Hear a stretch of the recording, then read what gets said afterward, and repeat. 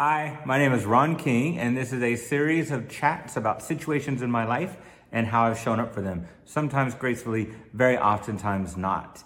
The format is a short conversation moderated by a woman named Libby, DeLana, who I just met. And I don't know her, she doesn't know me, and the chats are unscripted.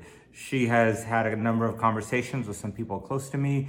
She starts every episode with a question, and I don't know what that question is. My response is in real time, her reaction is in real time, and we've recorded the conversation to share with you. When this project started, I wasn't sure what I was doing or why I was doing it, and in fact, I was very nervous about it. In the end, I realized it was incredibly therapeutic and helpful for me to say everything that I've said out loud, and to acknowledge sort of what I've been through and who I am as a result. If in turn it is helpful to anybody, then it's worth the time and it's worth sharing. So I hope you enjoy. I appreciate you taking the time to listen. Thank you.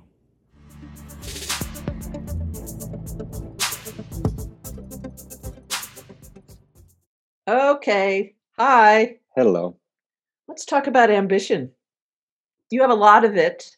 I'm curious about where it came from. I'm also really, really curious about your definition because it's easy to, I think it's easy to put a context around it that's really small, the notion Yeah. of ambition. But I get the sense that your definition of ambition is expansive.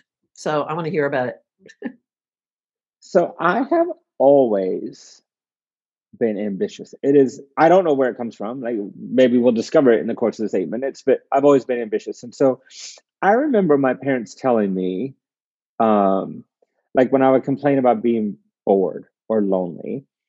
So when I would complain about being lonely, my parents would tell me, and I'm talking as a child, my parents would say like loneliness is part of life. Like you have very few really true friends and get used to it. And I was like, that kind of sucks. But then when I would complain about being bored, they would say like, basically life is boring. Like this idea that you have, Ron, that you need to constantly be entertained, like annoys us and is also unrealistic. Like life is boring. And I remember thinking, not for me, it will be. So, and that was at like, I don't know, 6, 7, 8 years old. Yeah. And I set out and I decided then that is not going to be my truth. I'm not going to have a boring life. And that has informed a lot of what I do. So like I go a million miles a minute on a lot of different things, because I've insisted that I'm not going to have a boring life. And it also ties back into Regret. I don't want to think I didn't do enough. And it's not necessarily like I'm gonna travel every country on every continent. It's not that. It's not like accomplishments as much as it is living fully. And it's very I don't know if it's unconscious or subconscious. It's not a thought I have every day. It's just a way that I am. And and then the motivation behind the ambition comes in different ways. So sometimes it's fear of regret. Sometimes it's not wanting to be bored. I am proud of myself when I accomplish things. And so I'm an accomplisher. I get called a get shit done person. I get called a fixer. I'm just a doer.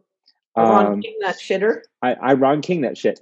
And also, I have had some really low patches in my life. And, there were times in my life where those closest to me, those that, from my view, were supposed to protect me and tell me everything was going to be okay and believe in me, didn't believe in me. And, I remember being a young gay boy in my parents' house, and this isn't really talking poorly about them as much as it is the time and their points of reference. And, but I felt like a write-off. And I felt like my younger brother, who was straight and athletic, got all the investment because he had a future ahead of him. And it felt very clear to me, whether it was intentional or not, it felt very clear that my parents thought I had no future ahead of me, and wrote me off. And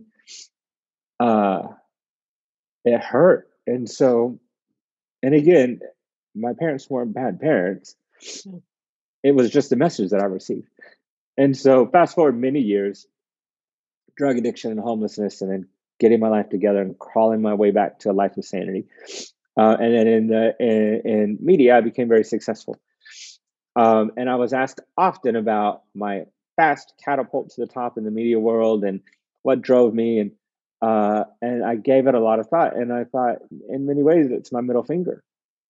Like, I don't think people believed I could do it. And I did it. And so that was my motivation. So motivation and ambition comes in a lot of different ways. Raising a teenager, I struggled with his ambition a lot. And we spent a lot of time in therapy talking about it. And, two different therapists explained to me. And again, I'm not saying this is scientifically factual. I'm sharing with you what these two therapists said to me, that most of what we learn about ambition is learned by the time we're 6. And so Shane's ambition has kind of been predetermined before I ever met him. And no amount of Ron King that shit will change his ambition. What I can do is acknowledge what he is ambitious about and cater what I'm trying to do to help him. But I can't teach him ambition. It's kind of already there, which I thought was very interesting. And it helped. It didn't, in no way did I give up on him, but I realized, like, oh, I'm not trying to create a mini me. I'm trying to create a perfect version of Shane. And if that doesn't involve ambition, but it involves he is a sweet, caring, sensitive person who really cares about people, even people who don't do right by him. That's amazing. And that's something I don't have. So we have different, anyway, it was a big learning experience for me. But I'm a get shit done guy. And that's how I define ambition.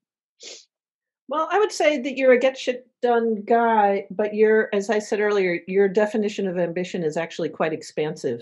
I mean, because what you just acknowledged was your own definition of ambition, which you achieved. And then you also acknowledged Shane's view of ambition. And both are beautiful and both are required in the culture. That ambition isn't just simply career focused. Ambition can be heart centric.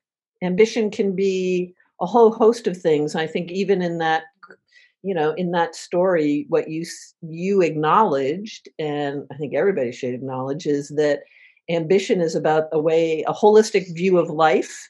And sure, it involves what it is that we do for a living, but it's also the way we approach world. It's a curiosity. It's an appetite. It's a desire, a curiosity. And I love that definition of ambition. So lucky Shane for having you. Yeah, thank you. I feel like the lucky one, but thank you. Thank you More soon?